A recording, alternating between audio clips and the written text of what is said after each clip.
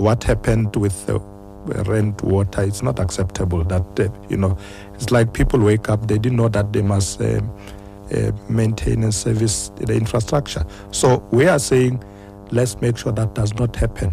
Well, with respect to rent water, I know the minister has intervened there, but we are saying, yes, where we find that people did not do their work, there must be consequences. Because if you want to reindustrialize Gauteng, you can never have shortage of water and electricity.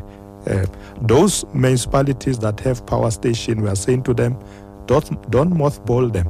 In fact, regenerate them so that we have enough energy. Free housing, unsustainable. Yes, I agree. I think going to the future, we must build more flats for people to rent. And we have agreed with the Premier, massive developments, new cities.